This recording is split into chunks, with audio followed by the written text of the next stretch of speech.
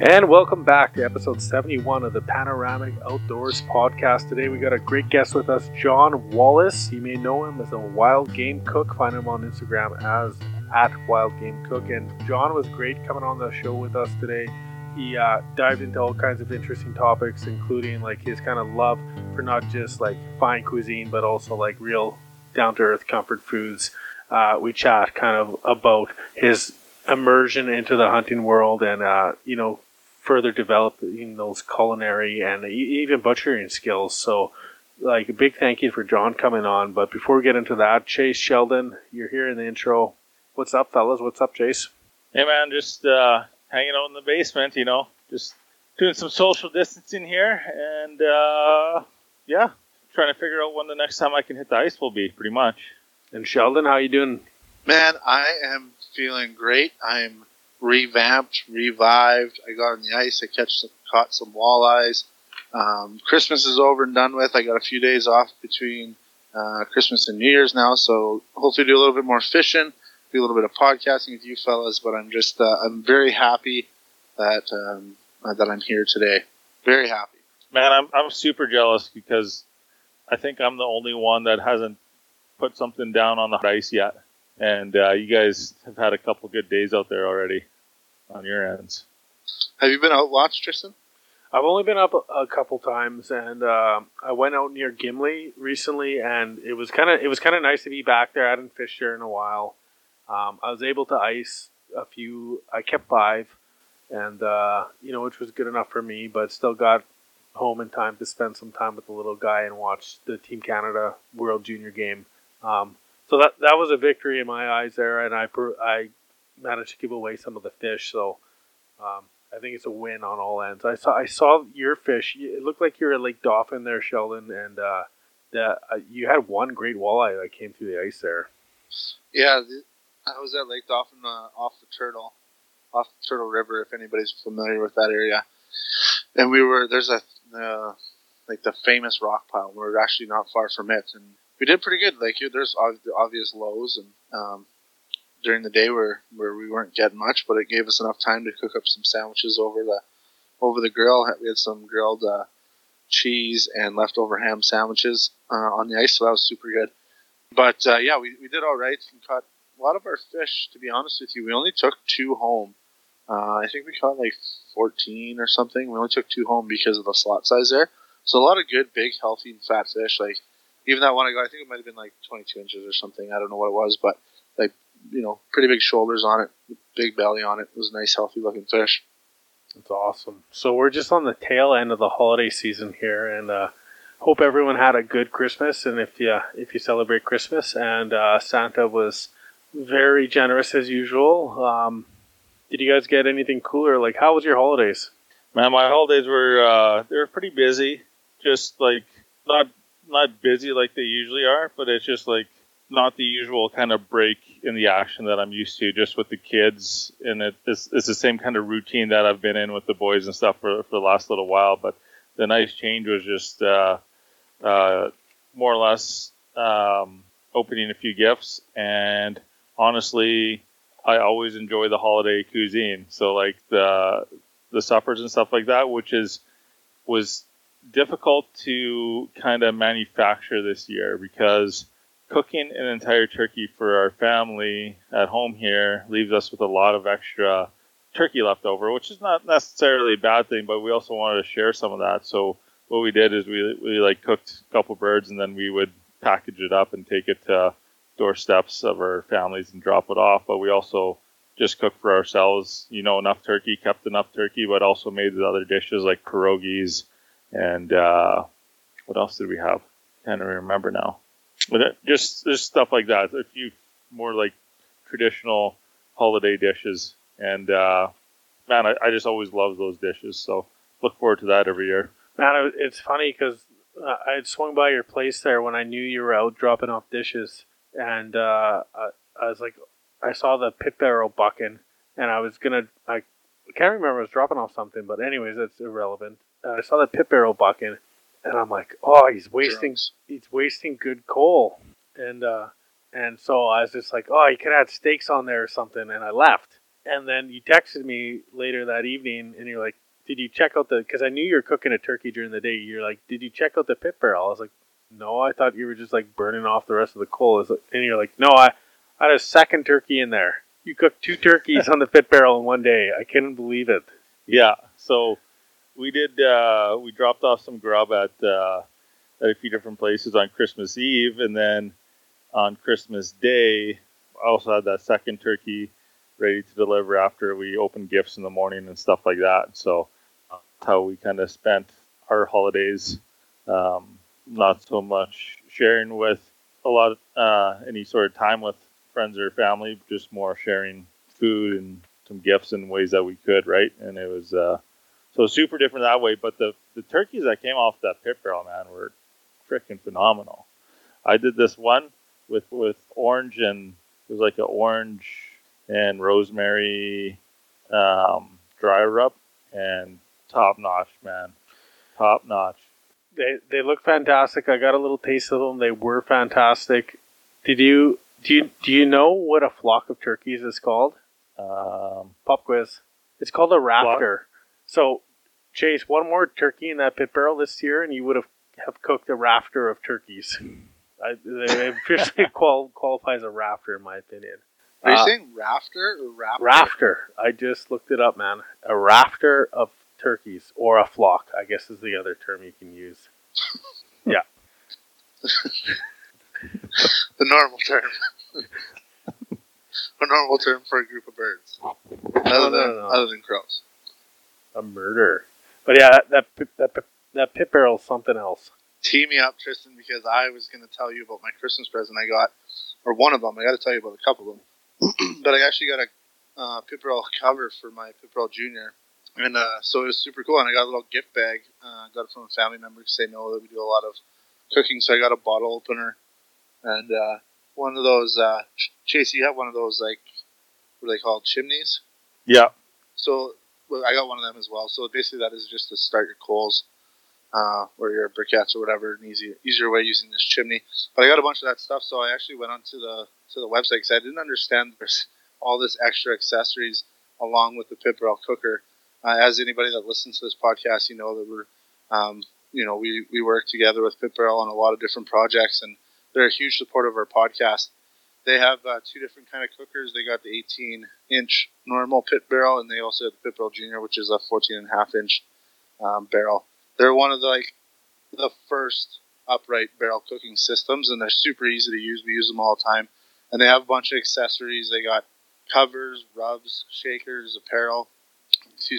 Knives, drinkware, a whole bunch of other stuff. So go to their website, www.pitbarrelcooker.com, and check them out. They're free shipping, I believe, in the United States, and in Canada, there's a map on their website that shows you all the places where you can actually pick one up right across the whole country. So check out that website, www.pitbarrelcooker.com. Thanks, guys. Sheldon, did you get anything else for Christmas, or was that about the totality of it? No. I got to tell you about 2 things. Just first of all, Tristan, I think this has a lot to do with being a friend of yours and waking up groggy after a bonfire or 2 and wanting a cup of coffee. That bonfire smoke will get you every time, man. I know, right? So I asked for a coffee grinder and something to make coffee with, which I end up getting. So I'm super excited to start trying out like these specialty beans and grinding my own coffee. So thanks a lot for that kind of idea, Tristan, because now I got that all set up. But my main gift that I got to talk about, because I'm like very, I don't know how to say it, proud and like pretty sensitive about, I guess, is my dad mounted me my first ever archery buck. Not my first ever, my biggest archery buck to date. And what he did is he actually went and found some old timber that was laying down, cut off a nice big chunk, and he got my arrow and my broadhead and put it all on there and put it all together and gave it to me for Christmas. So it was like a very special gift for me. So I put it on the Instagram, on our Instagram. So if anyone wants to check it out, it should be on there.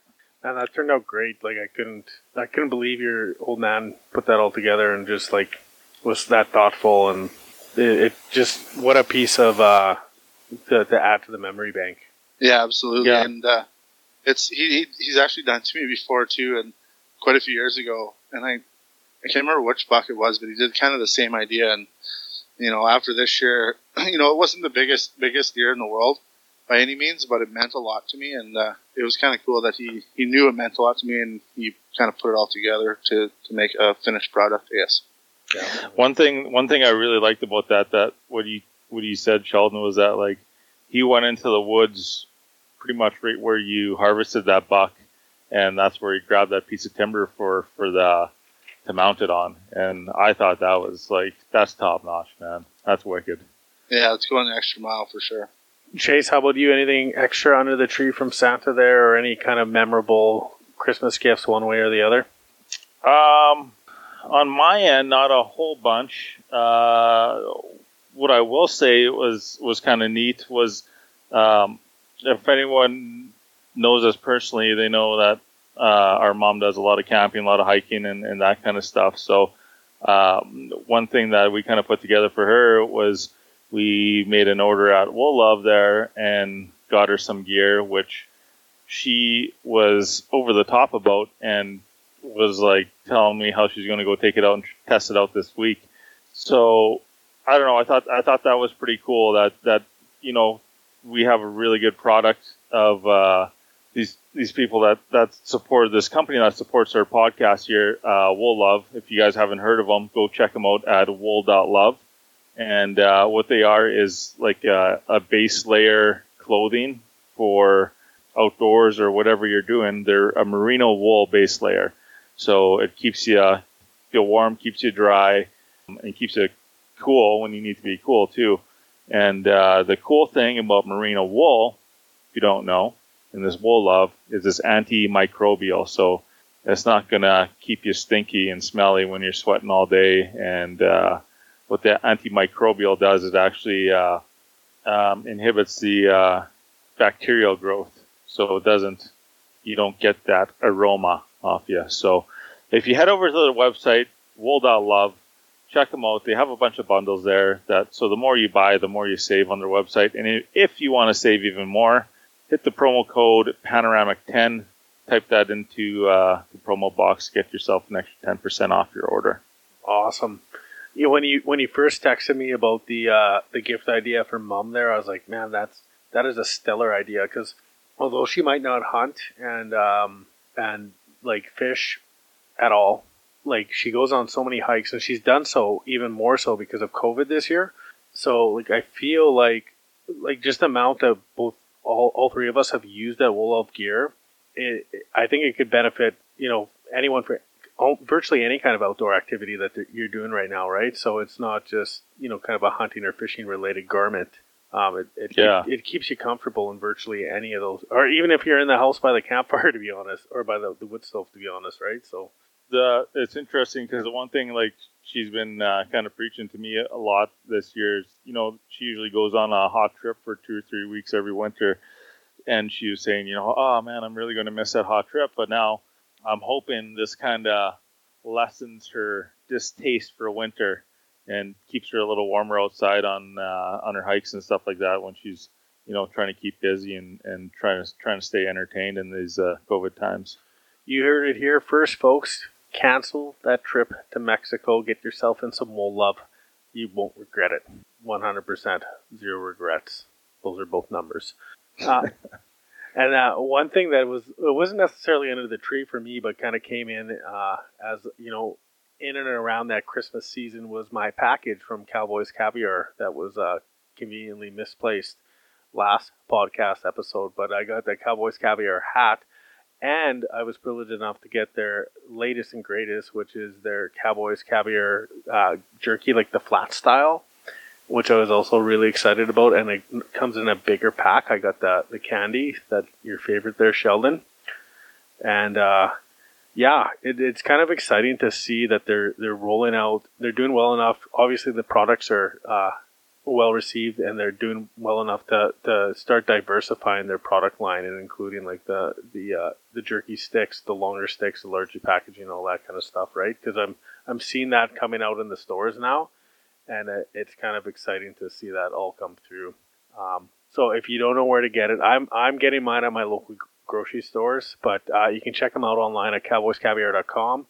make sure you follow them on Instagram too, at Cowboys Caviar. And they've been giving away a ton of jerky, maybe not a literal ton, but like a figurative ton of jerky online. Our buddy there, Steve Pierre, I noticed just won the last package, Lucky Steve. But follow them not only for the latest and greatest on jerky products, but also, a freebie once in a while too. So and on a side note there, Tristan, that those sticks are only available in Saskatchewan until they get some of their federal approvals finished. So those hopefully will be rolling out in Manitoba and wherever across Canada in the next within this year, I hope. Okay. Well, I'm sure they'll wrap that up because that's a fine product, and I'm kind of excited to think that we were maybe the test market in Manitoba for these sticks. It's kind of exciting because you get that different texture with like that flat jerky too, right? So yeah, it's a little bit more chew to it. I really like it just because it's like when I go like on snowmobile, like little snowmobile day trips, like into the sandhills or doing whatever, having like some jerky to chew on like is kind of a staple in your snack bag. So I'm pretty excited for those to be available in Manitoba so we can buy them. You've referenced the snack bag a few times on the podcast, so I'm just kind of curious. Do you carry an entire bag of snacks? Is it like Santa's pouch, or like what's the method here, Sheldon? Like, are you joking? You and Chase are the worst for snacks. You guys have so much. I have like the basics. It's usually like jerky and like a Gatorade, and then you guys come rolling along. You got a fucking charcuterie board laid out, but. Which brings Speaking about like hunting adventures and stuff like that, I got a couple fun facts I want to share with you guys. Actually, one fun fact, and I got one quiz that I want to see if you guys can get here. But I'm going to start with the fun fact. Fun fact number one. There's no fun fact number two, so the only fun fact. I was talking to a buddy of mine, and he's a conservation officer here in Manitoba, and we're talking about some of the laws and regulations around wildlife and all that. And he kind of said this to me. He's like, did you know that if you own a piece of property, you do not need a hunting license to hunt upland game bird on said piece of property? Okay, so the answer is your buddy is not a conservation officer. Did I get it right? That's the fact. That's the fact. Another thing I came across while I was trying to find the end of the internet one day. Do you guys know what, I think it's pronounced grallochine? Do you know what grallochine is? Or grallochine? Is it related to turkeys? Related to what? Turkeys. It could be, I think. Really? Can you use it in a sentence? I don't think it. I was growling about today. I shot a deer and the grallochine went well. I think that's how you use it. I don't know. I honestly haven't seen it used in like North American. Okay, where did you find this? American context.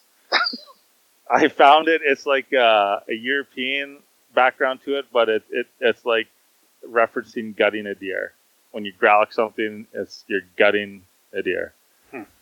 Like you're taking the entrails out. There's some like videos on YouTube about it and stuff like that. So I don't know how I came across it. I found it very interesting that I've never heard of it before, though. Well, there you go. We just lost our other 7 listeners. Maybe we'll pick up a couple European listeners. All of a sudden, those downloads in Europe will spike.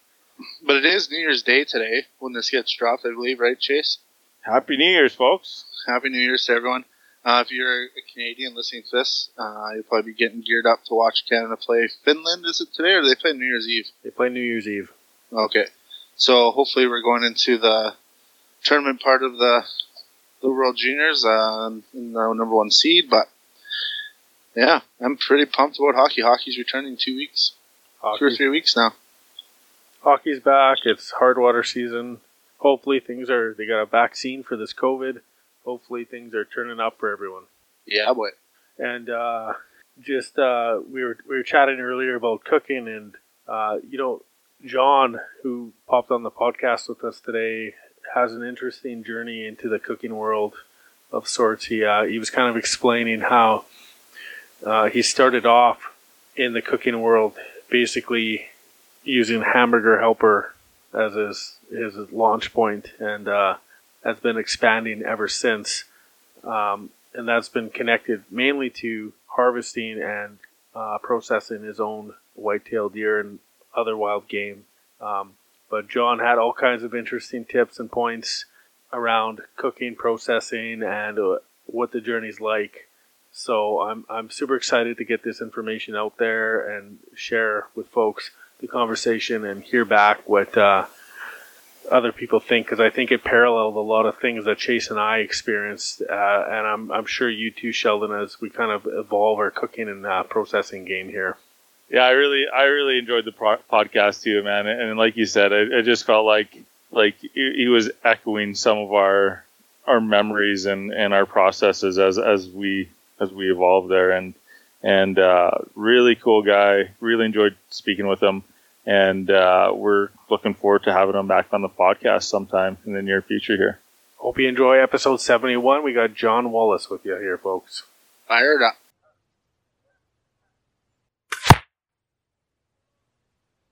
All right. On the other end here right now, we got John Wallace joining us. You might know him as the Wild Game Chef.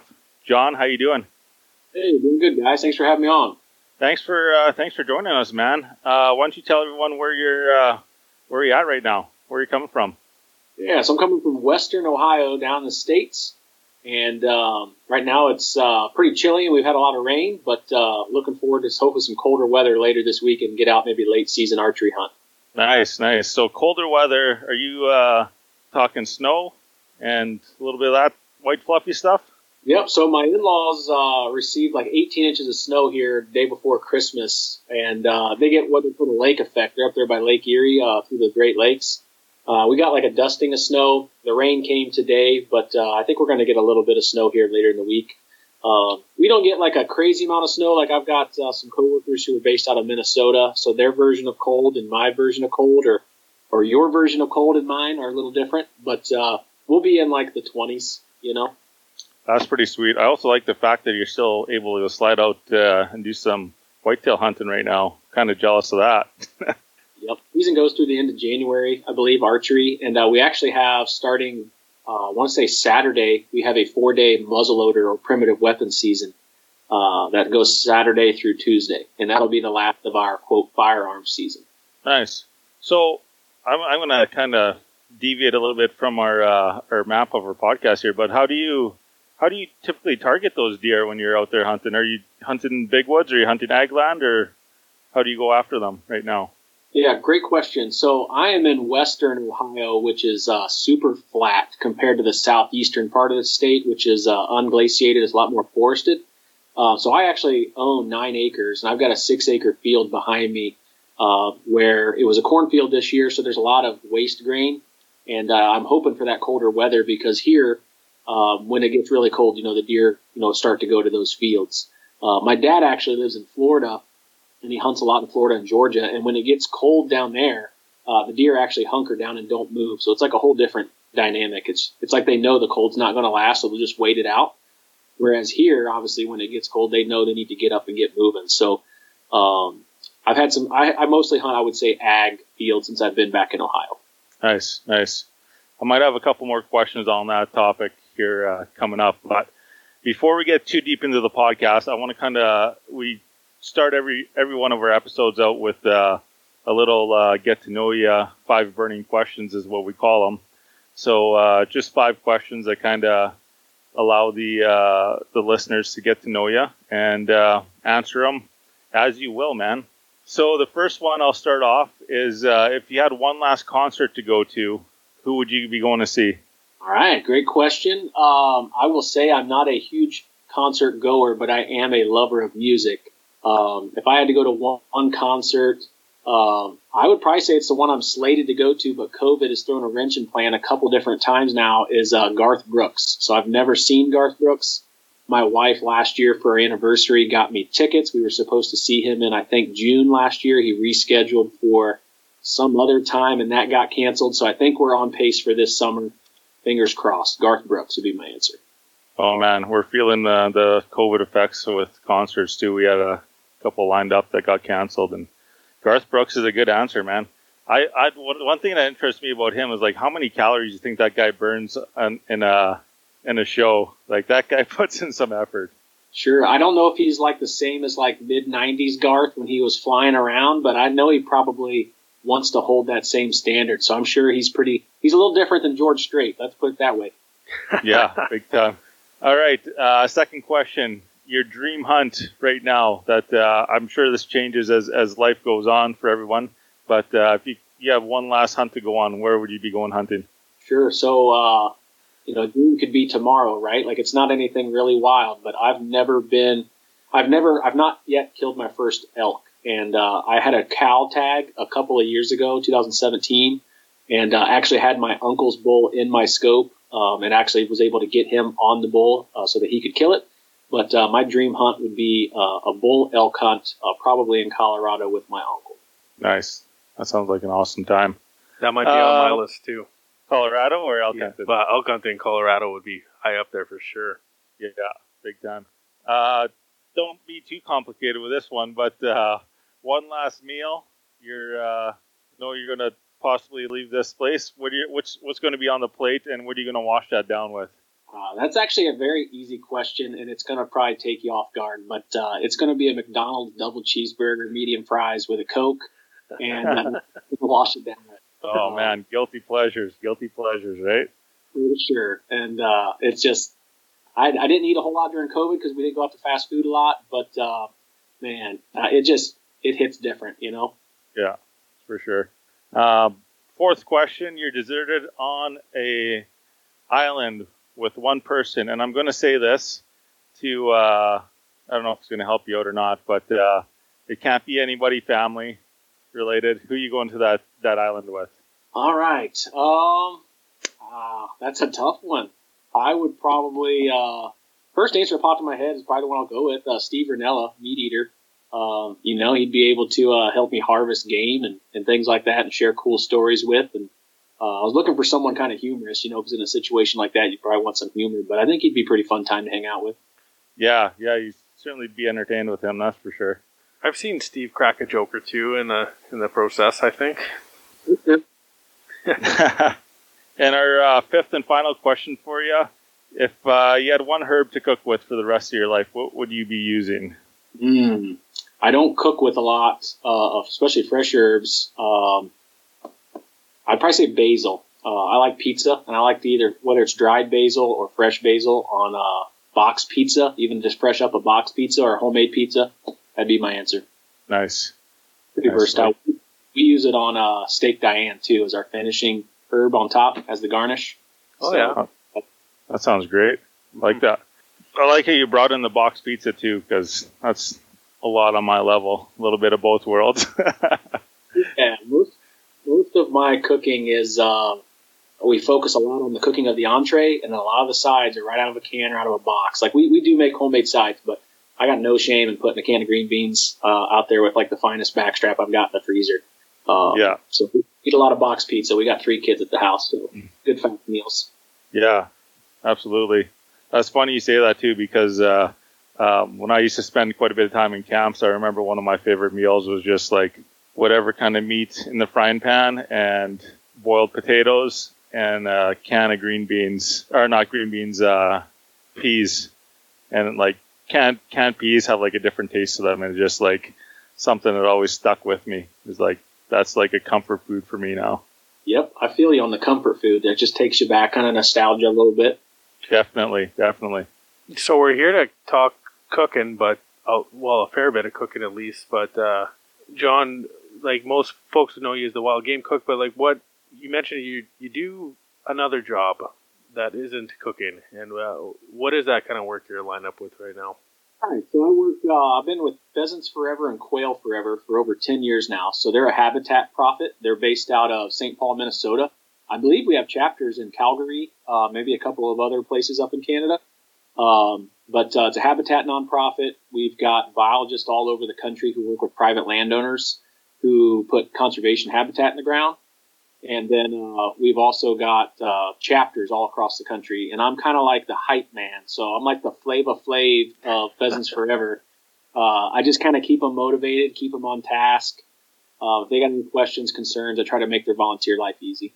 Cool. That we don't have a Pheasants Forever in Manitoba here, but it sounds similar to a lot of the work that maybe something like a Ducks Unlimited or Delta kind of does in our area. Or we have a couple, like the Manitoba Heritage Conservation Trust too, as well, which kind of like main goal is to preserve hunting territory or like outdoor use territory and keep certain habitat, in proper shape. So I think we got a feel for it, but it would be interesting if I think we have like domestic pheasants over here, but no wild population real. Sure. That's funny you bring that up about Ducks Unlimited. We are very similar, and we work with them on a national level together with like just a partnership. But when you're down here in Ohio, and a lot of our Ducks Unlimited chapters, they raise money, and where's that money go? It goes to the nesting grounds, which are where? In Canada, right? Mm-hmm. So the money, in a sense, spent locally in your backyard. So what makes Pheasants Forever and Quail Forever unique is that our model allows for the volunteers to determine where they spend 100% of their money. So we always kind of jokingly say or cornily say that pheasants and quail don't migrate, so neither should your dollars. So with volunteers having 100% control of how they spend their money, my job is to treat them really well, to make them as successful as they can be, so that we can funnel money to the state initiatives and then ultimately up north to the organization for national initiatives to keep the whole mechanism moving. So I've worked in Arkansas, I've worked in Louisiana, which are historically duck hunting states. Quail Forever is the brand down there, and that's basically just the vehicle they're driving. So that vehicle allows them to spend their money on a local level, doing wetlands locally, doing habitat projects locally. So you don't necessarily need to have pheasants. We have chapters everywhere where there are no pheasants or are no quail, but you can still get together. You can get new hunters out. Yeah. You can get youth hunters out. There's a lot now with obviously field to table, knowing where your food comes from. So, take a look at us. Cool. And that's cool to think that, imagine how the volunteers get a kind of a say in how their dollars are spent and maybe what projects they're passionate about, because often the community where those dollars are coming from often knows best on how that money can be spent in a lot of ways, right? Boots on the ground kind of. Exactly. We actually it's really a model to keep our volunteers more engaged, and they last and stick around a lot longer because they can see the fruit of their labor. Amazing. That's super cool. Yeah, and be something a part of something bigger, Yeah, building that connection for sure. And then so on the other half of the connection here that we're kind of going to chat about today is like, and I was reading some of your story just online and about how you kind of emerged into the cooking world, or at least the wild game cooking side of things, and quite a interesting route in some ways. But like, where did you get your start for our listeners here in wild game harvesting, and maybe what piqued the curiosity with the cooking? Sure. So a lot of people do think I'm a chef, or like I started in the culinary world first, and I grew up in a hunting family. My parents didn't directly hunt, but my uncles took me out. I started out small game hunting, squirrel hunting, and I started hunting deer when I was 14, 15, and I think I harvested my first deer at 15. I always took my deer to the processors, and I did that for nearly 12 years, just because that's just what you did, right? You'd spend $100, $120 was our cost, and just to get ground meat, steaks, and roasts. And I got to the point where I was just like, man, like that's a lot of money. I got to try to hunt for free, like to get free meat, or at least, I always tell my wife, it's free because you're paying for the hobby. But in the culinary stuff, like once I went to college, there was no one to cook meals anymore, so I had to cook. And I always tell people jokingly, like, this is body built by Hamburger Helper. Like we ate a ton of Hamburger Helper growing up and in college, and we had a whole pantry full of every flavor known to man. And you just got tired of eating it. So I actually, the first dish I can remember making that had some culinary flair to it, and you'll get a kick out of this, my roommates and I used to buy a big, long roll of Tyson chicken patties. And chicken patties are versatile. You could eat them as a chicken patty. It could be a mayonnaise sandwich. It could be buffalo style. We used to chunk it up and make it into calzones. But I had this dish where I would buy pasta, penne pasta, a bottle of Ragu white Alfredo sauce, and the chicken patty and shredded cheese. And it was just chicken pasta is all it was. And I realized like something was missing, so we added the tomato for acidity. I then realized why the acidity was needed to cut the fat and whatnot.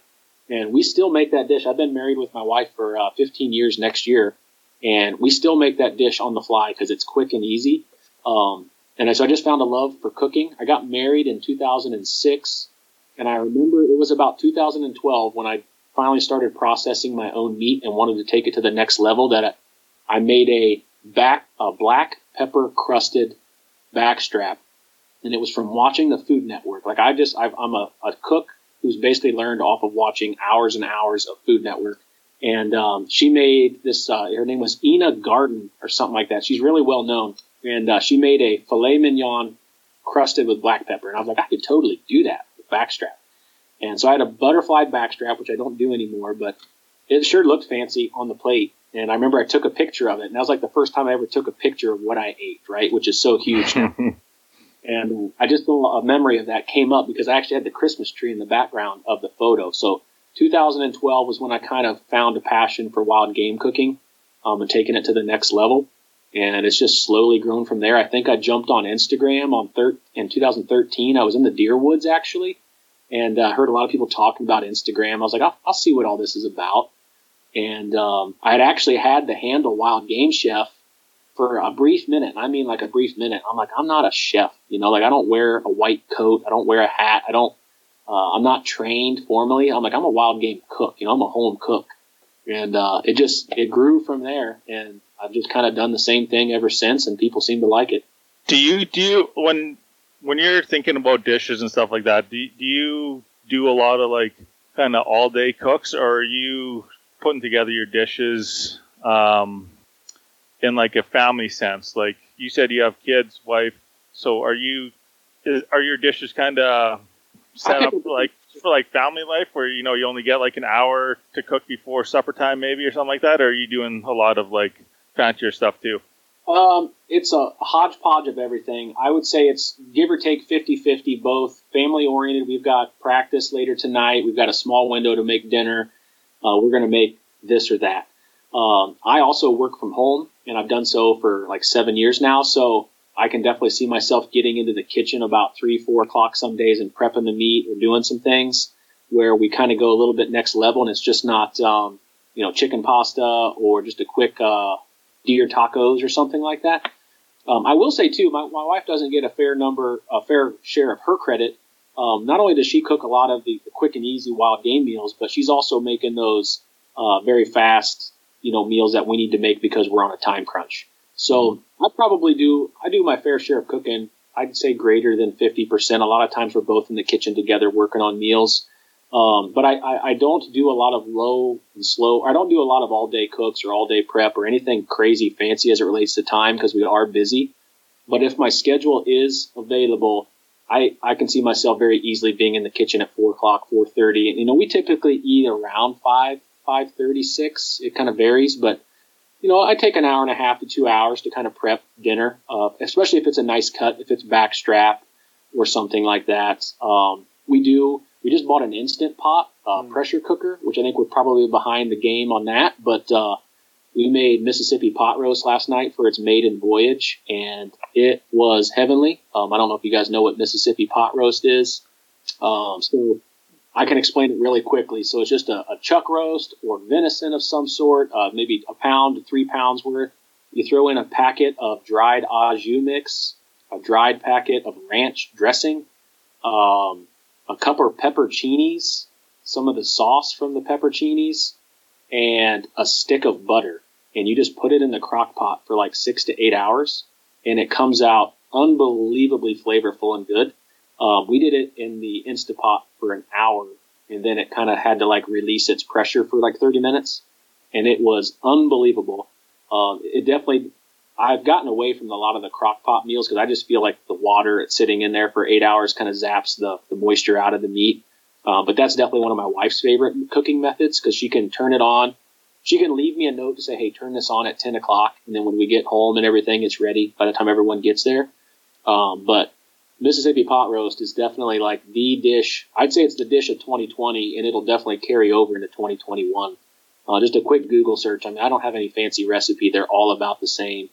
But it's worth trying. It's like I told some coworkers this because we're always trying to find new hunters to get new hunters out, and it's a gateway meal, right? They're talking about gateway drugs like Mississippi pot roast, duck poppers, dove poppers. It's a gateway drug. If you serve someone Mississippi pot roast, they're going to either want to go hunt deer themselves or they're going to continue to allow you to hunt on their property, right? If you make it for a landowner or something who allows you to hunt, you'd be in like Flint, as they say. That's interesting, John, because we've chatted on the podcast a few times before. Like we've got our comfort foods that we've carried over from, like we've said, our father's kind of style of cooking. Mine would be like a roast done in with mushroom soup mix, for example, and some onions. And maybe some of the chefs would turn their nose up at that, but we still enjoy it. But at some point we had this kind of aha moment where we also realized that, that chunk of backstrap can be treated in a very special manner as well, and transformed into something completely different. I want to circle back kind of to the blackened backstrap that you first started out with there. Did it turn out? Did it hit the mark? Sure. Well, it most certainly did, and I only say that because when you kill something, you process it yourself, and you cook it, it's going to taste amazing to you. Now, everyone else, it may not hit the mark, but for you personally or selfishly, like, it's going to be great. And for what it's worth, I remember it, pretty vividly. So I mentioned I butterflied it, and I only butterflied it because that's what the processors do. You make kind of like a 2-inch cut, you cut that in half, and you've got this little 3/4 inch thick butterflied backstrap, a butterfly chop, they may call it, right? And it's very easy to overcook. So I'm sure it probably wasn't to the doneness in which I would have liked, but we did cover it with mushrooms, onions, and garlic, which is always like a huge thing, So it just, it was amazing. And then you talked about kind of having your comfort foods in your comfort zone. I'm a habitual comfort zone cooker. And believe it or not, it takes a good bit of coercing to get me out of it. I love eating tacos and just the same stuff I always eat. But I realized, as hunters, we oftentimes go through a process of progressing through these different levels where, like, you first become a hunter, you just want to kill something, right? And then you want to limit out. And then you get to the point where you want to kill it with a different implement, right? You go from a rifle to a bow, or from a bow to a recurve, to a muzzleloader, whatever. And then you get to where you just want to take someone else out to enjoy it. And then you get to the point where you want to go out and you kill the animal with your camera. You're just taking pictures of it. It's just this whole process. And I think wild game eating is the same way, right? You want to eat it wrapped in bacon, marinated for 4 days, throw away the venison, eat the bacon, and then you move to where you don't marinate it for as long, but you still got it in bacon, and you're eating the venison, and then to where you're mixing your ground meat with all the different things you can mix it with to go into straight venison, and ultimately you find your way back to where it is you really like. So, I mix my venison with 20% pork fat, and that's what I like.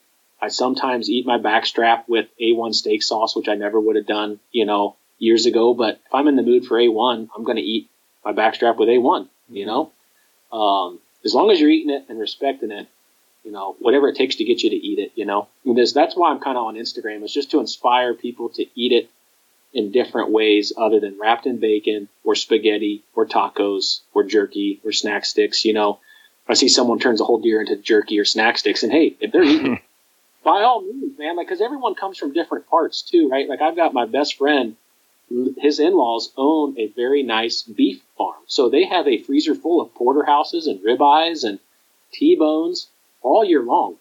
So for him, venison and deer meat is definitely lower on the hierarchy than beef. It's more of a novelty when they have it. Whereas in my house, venison reigns king, right? Like, it fills the freezer. It's our number one go-to red meat. We don't buy beef. So, some people can't imagine turning your backstrap into, you name it. Whether it be jerky. I know people who turn backstrap into jerky, and some people would just be livid. And it's like, you just got to realize they're in a different position than you are, theoretically. And, they may kill 8 to 10 deer based upon where they're at. So you can only eat so much steak. Why would you want to eat a marginal steak when you could have nothing but great steaks, right? But if you only kill 1 deer a year, you want to be very respectful and enjoy those cuts. So those are just some of the things I've seen over the years. A major part of your journey seemed to be taking on that butchering process and the kind of the evolution of being more connected to the animal that way. And we've been trying to do some of that ourselves too. Definitely, we used to take our elk in, for example, and we've started to undertake cleaning our own elk when we get them too.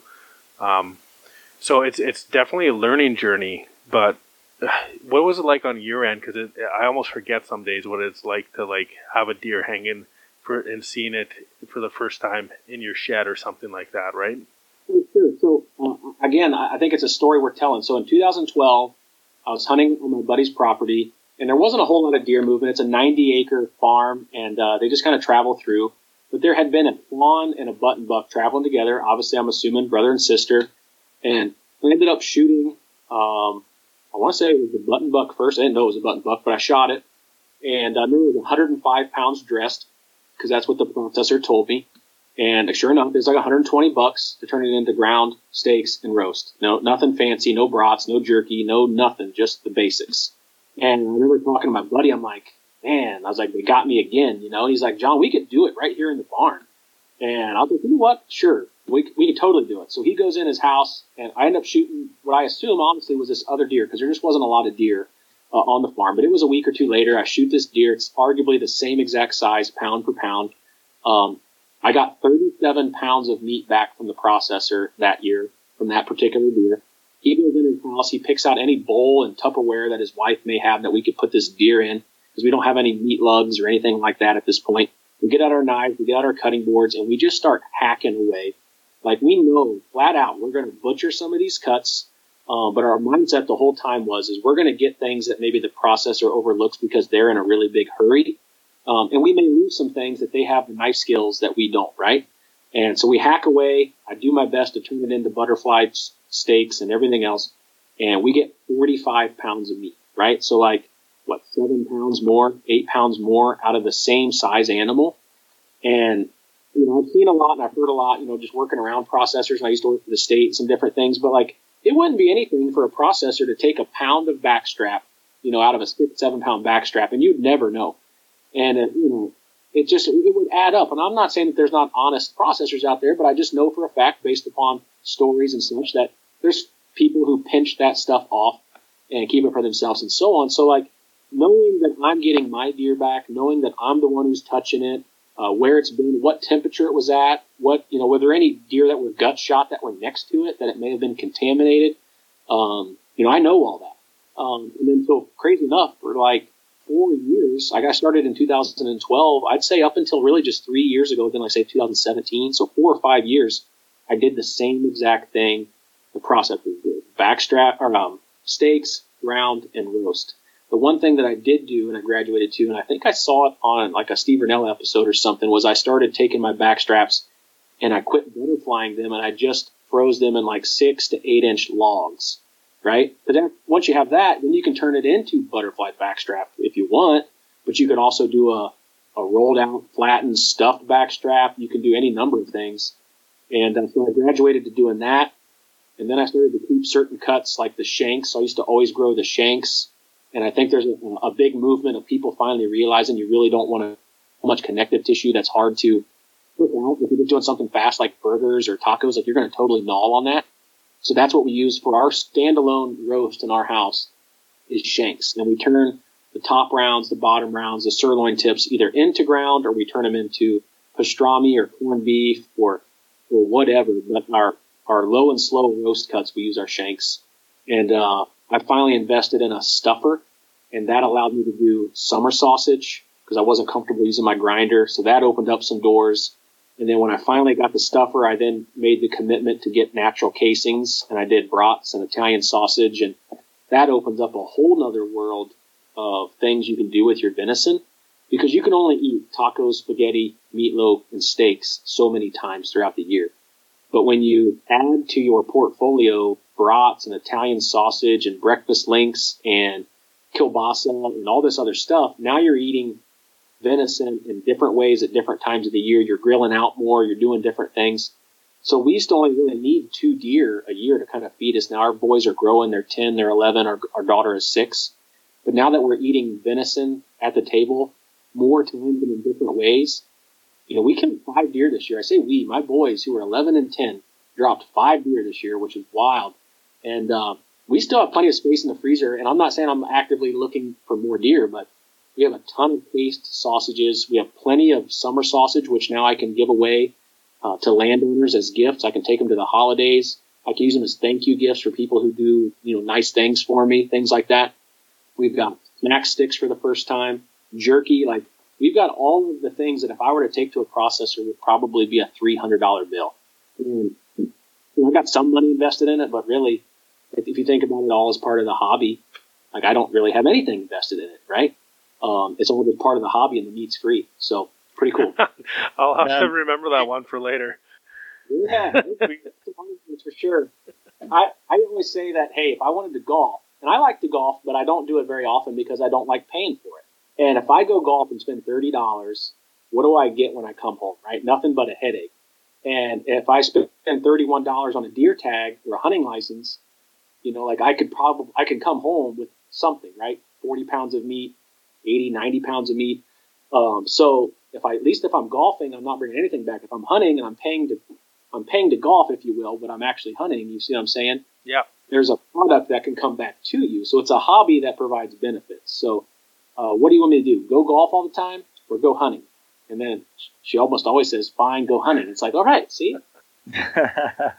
Man, you were preaching the same words that we have preached for many times sitting around the dinner table or around the table. And it's, I love your breakdown of just the deer and how you guys stretch it out even more with the sausage making and stuff like that, because often we find we've taken that step probably about like 5 or 6 years ago where we were kind of like, okay, sausage is so damn expensive, man. Like, why aren't we making this stuff ourselves?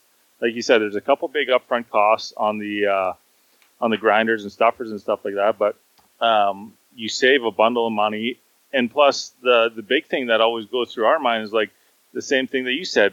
Is there somebody else's gut shot deer or a deer that's somebody didn't skin properly and is full of hair going into the same grind mixes that your deer is going into? You know what I mean?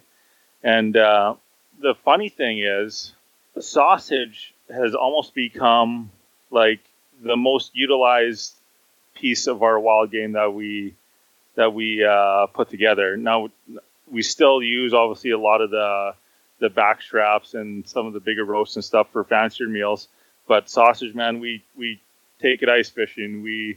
Before COVID hit, we used to sit around the dinner table with 5, 6, 7, 8 friends, and that'd be like the main course with a round of beers kind of thing. You know what I mean?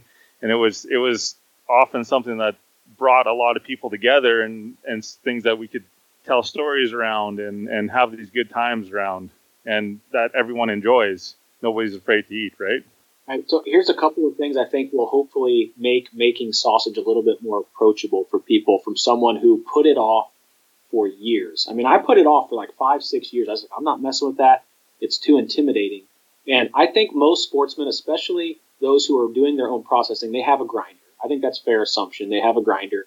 And most grinders come with the sausage stuffing tubes and everything. So if you wanted to do it with your grinder, you most certainly could. And that leads into my next point, is it doesn't have to look great to taste great. So you're going to blow out some of your casings. They're not all going to be the same shape, but they're going to taste phenomenal, not only because obviously they will taste phenomenal, but they're going to taste phenomenal because, again, you made it. So you're going to take that additional pride into it. I will say that if you can buy a stuffer, and you can get them fairly well priced, I'm sure you can buy used ones, it makes all the difference. And buy natural casings. Don't buy collagen casings. I've tried both, and natural casings are definitely the way to go. They're a little harder to use, but then again, if you break them out, those are the first ones to get eaten, right? Those are the chef's treats that nobody knows about. They go on the grill or they go in a pan before they even get frozen. So it's not that intimidating. And really, once you've made a couple of links and you've made a couple of pounds even, it's really, I'm not saying you've mastered it by any means, and you don't have to go into any fancy recipes. So like, you can get really wild with sausage making, right? You could have all kinds of complex ingredients inside there. I'll be honest, I just use like the packets, like whatever the packet comes with. If it says brat seasoning, Polish sausage, andouille sausage, like I just mix it in with the meat and stuff it. I'm not making any recipes. I'll get to that point. Like I said, that you could argue that sausage making has that graduation as well to these different layers, right? Charcuterie and a bunch of other dried stuff. I'm just making the basics and it tastes phenomenal. So don't be intimidated by making meats. Watch YouTube, watch a couple of YouTube videos, and you'll have it damn near mastered.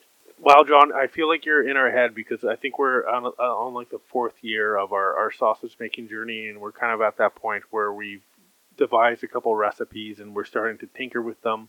One thing I'll add is make sure you keep track of your recipes once you start making your own, or even if you start with a set recipe, keep track of what you did, because it's a long time before you're back at the sausage table. And if you don't remember what you mixed and what went well and what went poorly, you're going to be back to square one next season, unfortunately, right? So make sure you keep track of that. Do you have a meat mixer yet, John? I do not. Yeah, our hands are frozen too, so.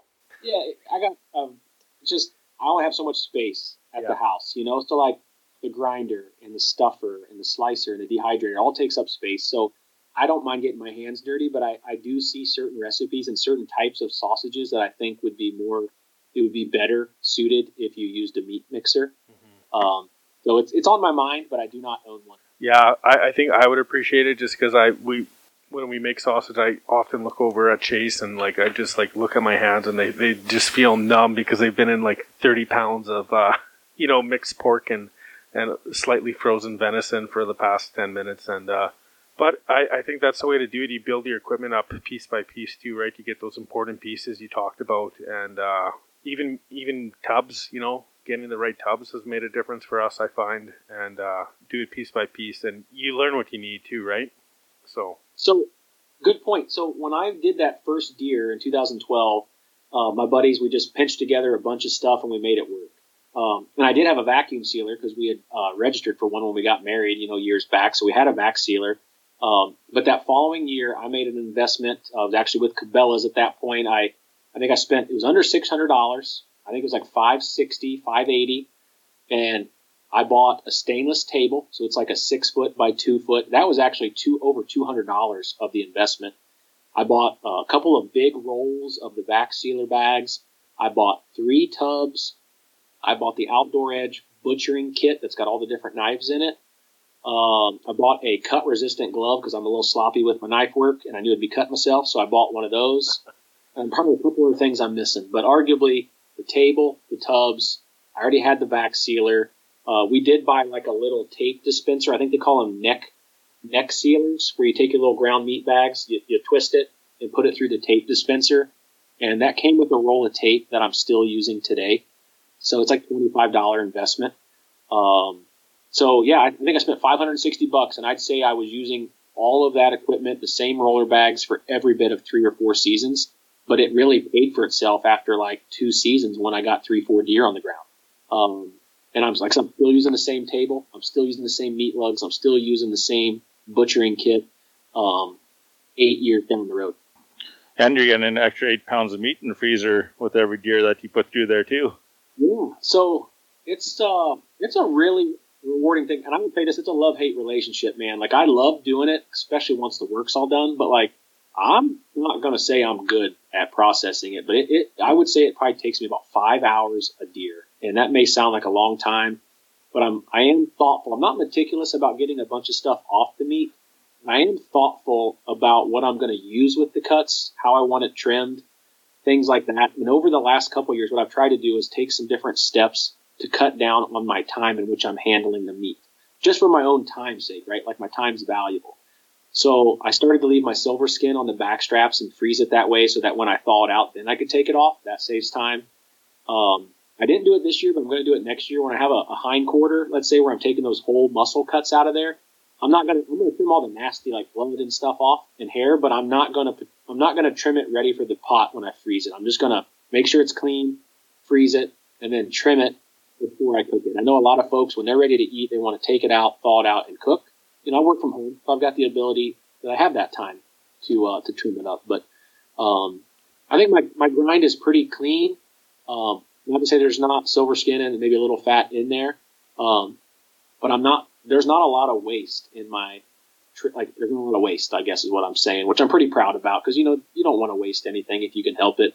I'll put this out there so it's on the record for a challenge for me, but I'm going to try to do a better job at keeping my bones next year to make more stock. I used to we didn't have room in the freezer.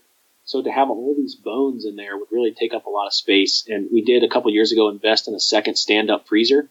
So I do have the space. And so I'm going to do a better job next year making more venison stock. So when you're referencing time to butcher an animal there, John, it's something that I've really kind of thought about over the last few years. And as we've evolved into the whole butchering and self-processing and again, further into the cooking portion, like you said, those shanks have become like a very prized cut in my household anyways. And, we kind of save them for like fancier special meals almost, like that's going to be a good meal. You want like nice mashed potatoes or rice or pasta to put it in or something like that, right? Done right. But I've gotten to the point where I actually take most of my front quarters and saw them right in half and freeze them like that, and intentionally making them into more of like a pot roast style, slow cooked roast. And that combined with the shank saves a hell of a lot of deboning time. And man, you want to speed up your processing time and keep your knife sharp. That sawing those front quarters in half and putting those shanks in the freezer sure speeds things up a lot. That's a great tip. We call them down here. We call them blade roasts. So they've got that shoulder blade in there. I will say this: I've learned over the years to start with the hardest or the not fun stuff first. So if I shoot a deer in the ribs or in the shoulder, and I've got a bunch of stuff I've got to clean out, that's what I start with. It sucks, but I get it out of the way. Then I move to the front shoulders, which nowadays I mostly just, other than the shank part of it, I grind up. And then I move to the hindquarters, which is my favorite. Well, hindquarters and then backstrap is the last thing, right? But yeah, if I didn't have to mess with deboning out those shoulders, that would 100% save possibly about an hour, maybe, So I may have to take you up on that too. Well, and I think you guys are onto something too, because I've read that leaving those cuts in larger meat parcels or larger cuts and leaving silver skin on is actually like a protective means for it's in the freezer, right? Like it'll fight off the freezer burn longer if it's got kind of a larger chunk of it and there's that silver skin on even, right? So most certainly, yeah. That's why I was doing it with the backstraps. So Steve Vanella Media turned me on to that, and I ignored it for a couple of years. Like my OCD kind of would not allow me to keep it on there because I had never done it that way. And I'm telling you, like this year, I processed 5 deer in a week in my garage, and I was ready to be done after the second one. So I was like, this is the perfect opportunity to just let it slide. It looks really nice in the package, to be honest. And as he says on the TV show, like you don't want to give that backstrap away to someone who's a novice who may make the mistake of cooking it with that on there. So, you would never want to give that away as a gift to someone who wasn't familiar with what they needed to do. But I don't typically give backstrap away. But I will always try to invite folks to the house to enjoy the backstrap. You mentioned a special occasion earlier. So I've actually got to where I put SO, or like a star SO on my packages, meaning special occasion. So if we have good friends over, or it's New Year's, or Christmas, or something of that nature, an anniversary dinner, there's a short list of cuts on a deer. Shanks being one, what I call the tails of the backstrap, or the upper part closer to the neck. Those are always super tender. So I'll typically take both of those together and pair them together with like the center cut of a backstrap. Or if I leave one really long for some reason, more like what I call a party pack. When we take our sausages, we typically put 4 or 5 to a pack for us, but we may put 8 or 10 in a pack, and I'll call it a party pack. And we're not going to throw that out for just our small family, so it encourages us to have people over to make it more of a social thing. And of course, this last summer, totally screwed all my plans in regards to grilling out, broth, and all this other stuff with COVID and not being able to, comfortably have people over. So hopefully it all works. And I've got a lot of great food in the freezer to be sharing with some folks. Oh, awesome. And I also find too, like you mentioned, you might wrap the sausages in larger packs and mark as a party pack. That and you mentioned like gateway meals for people. I find that sausage is a perfect gateway meal for a lot of people because it's still, it's a very accessible food, and at the same time, I don't know, there seems to be some like lore around deer sausage, at least in our community. So like people who don't hunt will vocally ask for deer sausage, but sometimes if you offer them just that whole cut, they wouldn't know what to do with it necessarily. So I think it's oftentimes a much more accessible way to get that food, right? So if we're on the same page, when you say sausage, are you referring to like cased meats, like say an Italian sausage or brat, or are you referring to summer sausage where it looks more like bologna? Oh yeah, sorry, yeah, like a case meat or something like that. Yeah. So like this year, for example, we made maple jalapeno bratwurst. We made a Cuba sauce style garlic sausage, and our last one would be like a pepperoni. And all of those I think would be like pretty accessible, or folks were able to cook those relatively easy without having to really think hard if you haven't eaten a lot of wild game. For sure. I'm in lockstep with you on that. I actually experimented. Everyone always likes to keep the deer heart. It's definitely become very popular on social media to cook the heart. And I'll admit, like I keep them every time as long as they're not shot. I've not found just really comfortable ways or easy ways to make it taste great. So I kept them for a couple of years. Like I'll get to it. I ended up acquiring like 6 deer hearts in the freezer, and I wanted to make some sausage, and I didn't have any. I took the deer hearts and I took some shanks, which I didn't want to do, but it was all I had in the freezer. It was during quarantine is what it was. And I was getting rid of older cuts, and I was cleaning out the freezer. And I made a brat, that's just brat seasoning from LEM Products. And it was like 50-50 deer meat and deer hearts, right? I trimmed up the deer hearts real nice. Once I chopped it up with a knife, you wouldn't even notice that it looked different. I posted it on my feed. You'd have to go back to March, April, somewhere in there maybe. Hell, I don't know. It may have been last year. I don't remember. But point being, my father-in-law, who's from Cleveland, they're city folks, he always calls it mystery meat no matter what I have, whether it's deer meat, duck, what mystery meat you got for me, Wally, And I'm like, just eat it. Just put it in your mouth and eat it. And he still doesn't know to this day. I hope he doesn't listen. I hope he listens to your podcast, and I hope he doesn't listen to your podcast. But he said, this is the best concoction you've ever made. He didn't know, and he still doesn't know to this day, that it was half deer heart. Because if he did, he never would have tried it. And it had a 10% high temp cheddar cheese in there as well. It was really creamy. It made a great sausage, and it was a great way to utilize. I mean, I know I had close to 5 or 6 pounds of deer hearts, because you got to say that they're probably about almost a pound a piece. So it's a great way to make your meat go longer. And if you're not keeping your heart, anyone listening out there, you should be. I'm not gonna lie, I wear gloves when I field dress my deer. Not ashamed to admit it. And when I reach in there and I grab that heart and I put it to the side, and when I'm done processing, I put it in my hand and I pull my glove inside out, and then I put that heart in my pocket, and it keeps it protected and such. So you've got like a built-in bag if you wear gloves. So little tip there. Man, I kind of on the journey of using more of the animal stuff. I've been keeping my hearts as much as I can, like you said, when they're not shot up and all that stuff.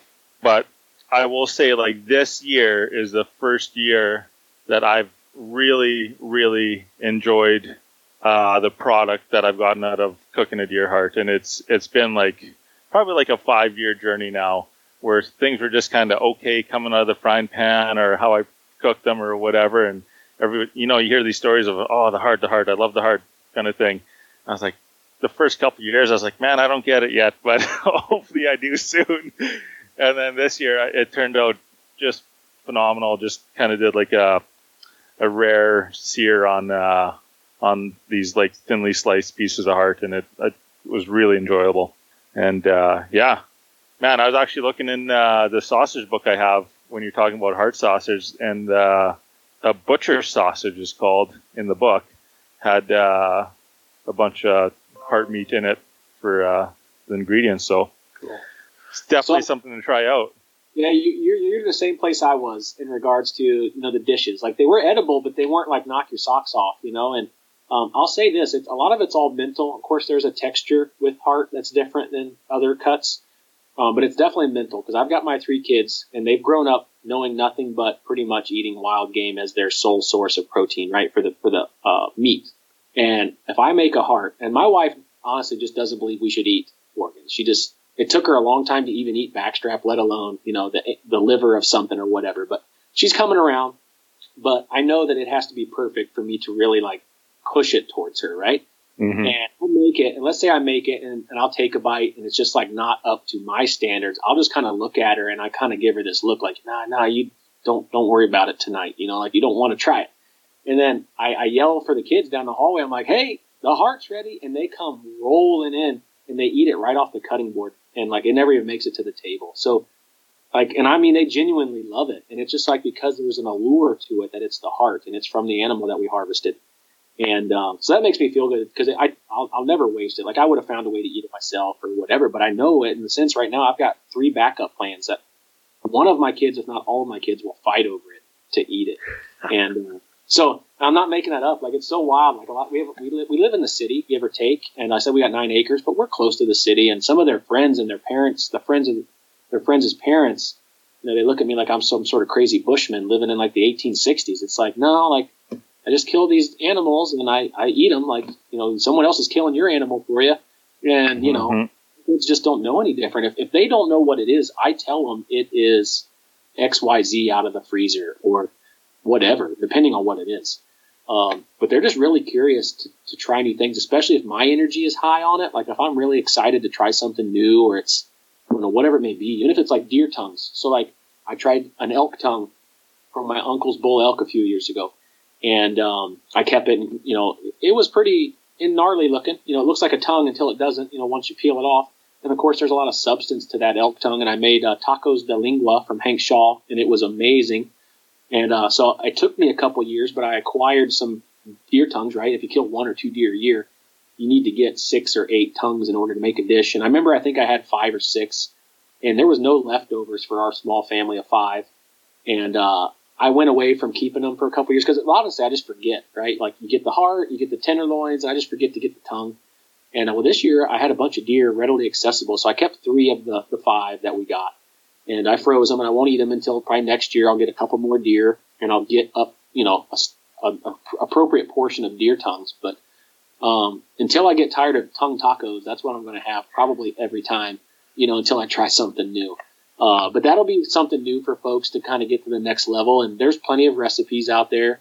Give it a shot. It's kind of tough to go away from that recipe that is going to be a hit in the household when you're only going to make it once every year or once every couple of years. You know what I mean? If you're going to knock it out of the park with something, it's a pretty good play to put on the table with the family. That's another meal that's accessible to folks too, is tacos, right? So you name it, whether it's fish tacos, it's barbacoa, it's the shanks, it's the tongue, heart. A lot of people make heart tacos. I mean, and I could make a heart taco and it would be delicious, but I wanted to try something new, right? I wanted to try what everyone else was trying, and it just wasn't for me. But tacos is a great way to eat the hearts, whether it's sliced like steak, or quite frankly, you could grind it up and just brown it like you would normal taco meat. I think you kind of lose some of the allure you're after when you're eating a heart if you do that. But if you keep it like, steak fajita style, that's being pretty true to the dish. And it's really pretty delicious once you, put it in a taco. Then you just got to have the argument whether you're a flour or a corn person, flour tortilla or corn tortilla. I was going to ask definitely. you what your sleeper deer recipe was going to be, but I might think that the deer tongue taco might take that prize for today. The other question I was wondering is, and this might get kind of at the heart of what we're talking about today, and kind of your presence on social media, but you used the word chefing earlier in the podcast, and I'm wondering if in your eyes there's kind of this difference between cooking and chefing, or like what's your philosophy and approach to cooking wild game, and why are you bringing that to the table for everyone? Right. So I'll say in short, I think the difference between a chef and a cook is just one person is formally trained and one person is not formally trained. I'm pretty good in the kitchen, but oftentimes I may not understand why certain things go together well, or I don't know the name of the technique I'm currently doing, or technically I'm calling a pot a pan and a pan a skillet. I have no idea, but that's the difference there. And in regards to just making wild game taste better, because so many people, right? And I don't like that it tastes gamey. Like that's a unbelievably overused comment that just really gets me at my core. And it used to really bug me. I get real defensive. And it's like, if they're still saying that, I didn't do something right on my part, potentially, to make it right. And sometimes people just want to be that person in the room, I guess. But making sure that you treat it well from the field, from the time of the shot, to the time it reaches your plate is critical. And I know that sounds obviously cliche, but one of the biggest things that I think I can't preach enough on is just draining the fluid from your meat.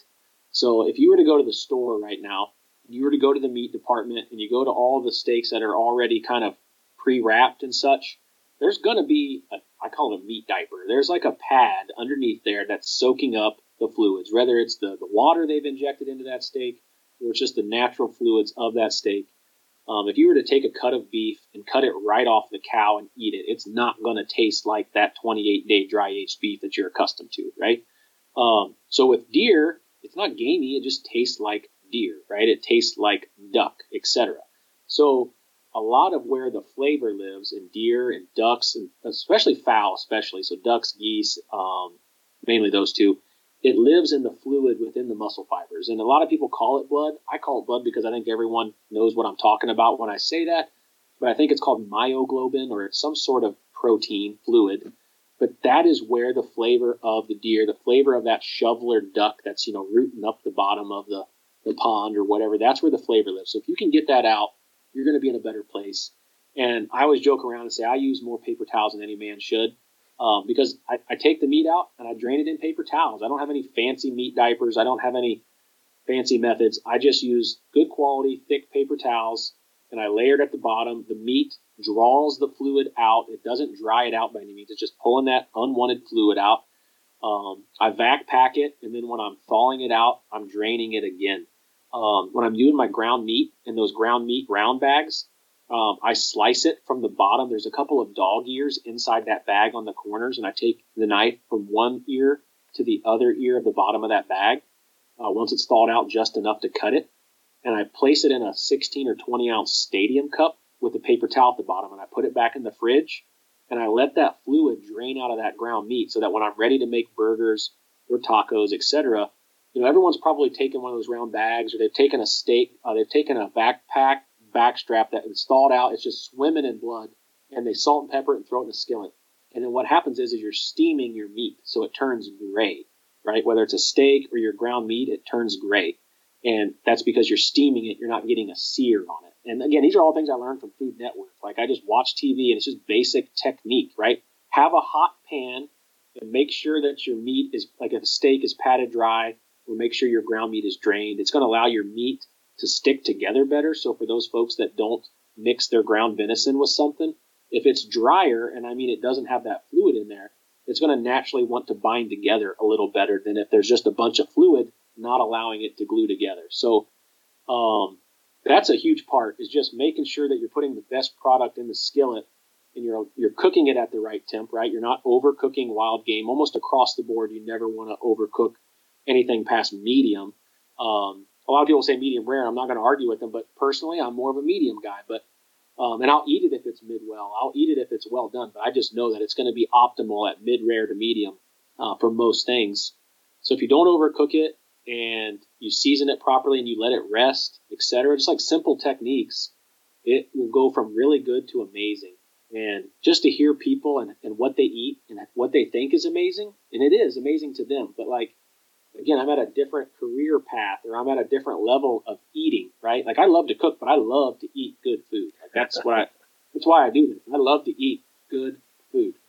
And I don't settle for marginal food anymore. And again, I make something that may be marginal to me, and people are at the table just like gobbling it up, which is a great compliment, but when you're impressed, theoretically they should be. And when they're not, you kind of get a little perturbed, but it's like more for me at that point, That's really interesting, John, and that was something I had intended on chatting with you about, is the draining of the fluids in the meat, and that's something that you can see you're very vocal about on your social media pages. One thing I did want to ask you, you talked about the evolution of your cooking, as since the peppered steak, since you started processing your own venison and all this. Along with that, has your journey as an outdoorsman expanded and evolved at all? Great question. So, and I will say too, that triggered me to remember, like I'd be remiss if I didn't say that I was inspired by a few other people. So I first started watching Steve Rinella back when he had his Wild Within show on, I think it was the Outdoor Channel. It was Wild Within, Steve Rinella, and he was doing all the cooking on there. And then working for Pheasants Forever, Hank Shaw was on our national convention on our wild game cooking page. So I got turned on to this hunter, angler, gardener, cook guy. And I'm like, I'm a hunter, I'm an angler, I garden, I cook. And then I would call Hank a good friend now. Like we see each other almost annually, whether it's at our national convention or at different other opportunities. And so those folks definitely inspired me to take my wild game cooking to the next level and to get more out of the animal, for sure. More so Hank on that regard. He's definitely a nose to tail kind of guy. And sorry about that. I forgot the question at hand though, as far as, so has my chasing of the animals expanded? Not really. I've always hunted everything a little bit. So I'm not an avid deer hunter. I'm definitely not an avid archer. I do archery hunt, but that's only because it expands my season to kill deer. So I deer hunt, I duck hunt, I small game hunt. I shoot doves, ducks, geese, pheasants, quail, all of it. I do all of it a little bit. I mean, I may only get out a couple times after doves, like once or twice. I may only get out after quail and pheasants 2 or 3 times. But I like to do all of it. And the one thing, I guess, to answer your question, the one thing that did expand my chasing ability, if you want to call it that, was getting a dog. So I got a lab 5 years ago, and I definitely do a lot more bird hunting now than I ever would have, because I can go out with just him and I and have a much better success rate than if it was just me by myself.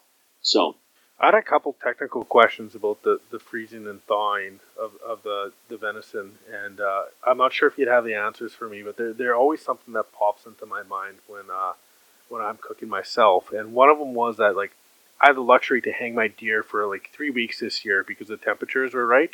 I don't know what it's like in Ohio, but like in Manitoba here, our deer can freeze rock solid overnight sometimes, and that really doesn't help with the aging process. But I've noticed, like, I could take that back strap, clean off the deer at that 3 week mark and throw it on the grill and it would come out great. But once I freeze it and then thaw it again, a lot more of that fluid seems to come out. So is like that freezing process releasing more of that fluid, or what's happening there? And the second question would be, sometimes I like to cook with like a marinade or something like that, and it seems like that would almost contradict, like if you marinated that strap, would it contradict the point of the sear, which is to like have that dry contact with the skillet or a flame or something like that, right? You know what I'm saying?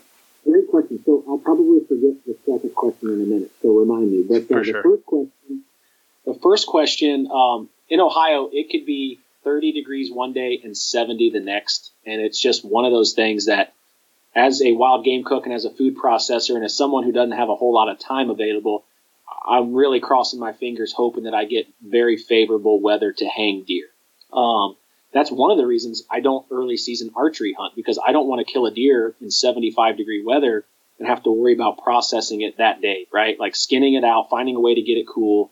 It just makes me a little uneasy. If I'm out, I've killed deer early, but I just try to manage and play the weather so I don't have to worry about the warmer weather. But if you do freeze it, it's no longer aging. So, and I mentioned it earlier, I will drain my meat throughout the processing portion, and then I will vac seal it, and then I will put it in a container, in a Tupperware, in the fridge with a paper towel at the bottom to get basically a second phase of the draining, because it's just like the soil, right? You get that freeze and thaw, and it moves those fluids around. So definitely re-drain your meat after you thaw it out. And it may not be nearly obviously as much as if you did a great job of hanging or draining it in the first half.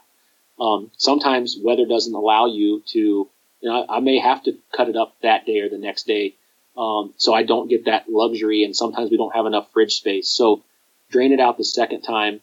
And in regards to the marinade, that's a great point. So yes, I started out my marinade process back in the day with just straight up Italian dressing, right? Like everyone's done that. It's a very beginner move, and it tastes great. You put it in a skillet. Sure enough, your steak kind of turns gray a little bit. And a lot of the times that's twofold. One, you've got fluid on your steak, and two, you don't have your skillet hot enough. There's always a fine line between ruining your wife's skillet and getting a good sear on a steak, So depending on what you're looking to do, so if you're cooking over open flame, that marinade, that wetness isn't going to do any harm at all. If you're searing it in a pan, specifically a small pan that's not up to temp, that's when you're going to kind of counterdict that sear kind of thing. So depending on what you're after, you very well may want to pat that dry and then maybe, I don't want to say dust it off, because that's actually the opposite. You may want to re-season it a little bit with some sort of steak seasoning or something to give you that fresh seasoning, but pat it dry, season it, maybe rub it with a little olive oil. That's kind of a sleeper tip too. I don't often mention it, but almost always on roasts or steaks, after I get that initial drainage of fluid, and let's say I'm ready to replace the paper towels the first time, I will remove the paper towel, or let's say once it's done draining, I will remove the paper towel and I will rub it with just a little bit of extra virgin olive oil just to take the smell away, right? It could be a good smell. It's just raw wild game meat smell. I rub it with a little extra virgin olive oil. So a lot of times you eat with your eyes, you eat with your nose, right? And so it helps not only marinate a little bit, but it also helps with aroma. And so that's and it helps. It's a binder for your steak seasoning or for your seasoning in general. Just a little bit of, you're just talking about enough to rub it around with your hands. So that's a nice little tip too. Yeah, I've started incorporating a lot more olive oil into my marinades and seasoning as well, and I find it helps, especially with game meat, because it tends to be so lean that fat, that olive oil, actually helps with the sear as well in that regard too. Exactly. So there's 3 benefits of just rubbing your meat with that. You get rid of the smell, it helps bind your seasoning, and it adds some fat to the pan. And sometimes I'll rub it with the extra virgin, but I'll cook with regular olive oil or even canola oil, because the smoke temperature, the smoke point of extra virgin isn't very high. So I will rub it with that, but I will cook in either regular olive oil or canola oil. And for those that don't have that and they've got vegetable oil, it'll work, but in all honesty, it will taste better if you use canola. Obviously, I'm sure there's other fancy hoity-toity oils out there. I don't drink my Busch Light with my pinky in the air. I just drink my Busch Light, So canola oil is my fancy oil I can afford. Oh man, that is, I've never heard that before. I like that. And on that note, I know you got some places to be here, John, so we don't want to keep you too much longer. But is there anything on the horizon for the Wild Game Cook or Pheasants Forever that you'd like to share with us before we take off? Hey, I know I'm looking forward to, kind of diversifying my portfolio with the wild game stuff. So if you find me online, either on Instagram or Facebook under Wild Game Cook, drop me some ideas on what I could expand to next, potentially. I know I've got a buddy in Missouri who he calls it summer sausage, but it's not what I know as summer sausage. I'd call it some sort of dried meat that he hangs in his basement that it comes out really hard, more like a salami. I'd love to get into that, but I don't have the right humidity controlled environment, so I'd probably have to buy something. But I'm definitely always looking to get into something new. And as far as Pheasants Forever goes, whether it's Pheasants Forever, Ducks Unlimited, Turkey Federation, any conservation nonprofit, if you're a sportsman and you don't belong to one of these organizations, you should become a member, look to support them where you can, especially given these times over the last 10 months. The upcoming banquet season for us down here is typically January, February, March, because everyone's got cabin fever and they want to get out and go socialize, and that's all in jeopardy right now. So, we put a lot of money into the ground. So, look us up, look up the other ones, renew your membership, gift a membership to a friend or your parents, and look to support those nonprofits, in the current times. Well, we appreciate you coming on the show, John. Thanks so much, and thanks for everyone for listening. We'll catch you on the other side. And that wraps episode 71 with John Wallace, the Wild Game Cook. Thanks for coming on, John. Learned a lot, had a few good laughs there, and discovered that we'll have a few more things to talk about in the near future, I'm sure.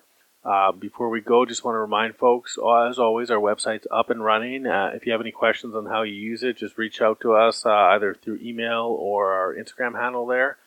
Sheldon, what's new and exciting for apparel coming into 2021? Oh man, we got so many cool things, but the first couple things I'm going to talk about, the only couple things I'm going to talk about right now, is our toques. We're restocked up in our black ones, and we've got a few camel ones left, and then we got these two new colors, white and forest green. We've had some requests from some predator hunters for some white headwear, so we got that in. But we have very limited numbers on them. Like, I can't remember how many we have. So if you do want one, please check it out right away, quick, because I don't think they're going to last long. We had only have them in the store, and we've already sold a few of them. So, please check that out. And also in the store, we have all of our sweaters are in stock. We've got all of our hats are in stock. The only thing that we don't have right now is kind of T-shirts and tank tops and stuff like that, which we will be hopefully bringing some out before the summertime or before the hot months. So keep checking it out whenever you have a minute. Go in there, check it out. There's also a vlog in our menu, and we have one submission by our good friend Hack, who talks about his elk hunt. So that being said, if anybody has a story that they'd like to share, maybe one of us will write one up one of these days and put it on there. But come check our website out. We've got that vlog going, and hopefully we can get that to carry on with a little bit of tradition with it. So thanks a lot to everyone for checking us out that way. Awesome. And I think another great picture I just imagined in my head was that maybe if someone was able to get on a good snow goose hunt with one of those white hats and had a whole mess of snow geese in front of them, that'd be pretty rad thing to see on our end for sure, I would imagine. I guess, yeah, and the spring goose hunt is coming up here in the next 3 or 4 months, so that might be something someone might want to buy. Yeah, someone look into that. All right, folks, and that's going to wrap it for us today. As always, keep your powder dry, keep your knife sharp, and keep your pinkies in.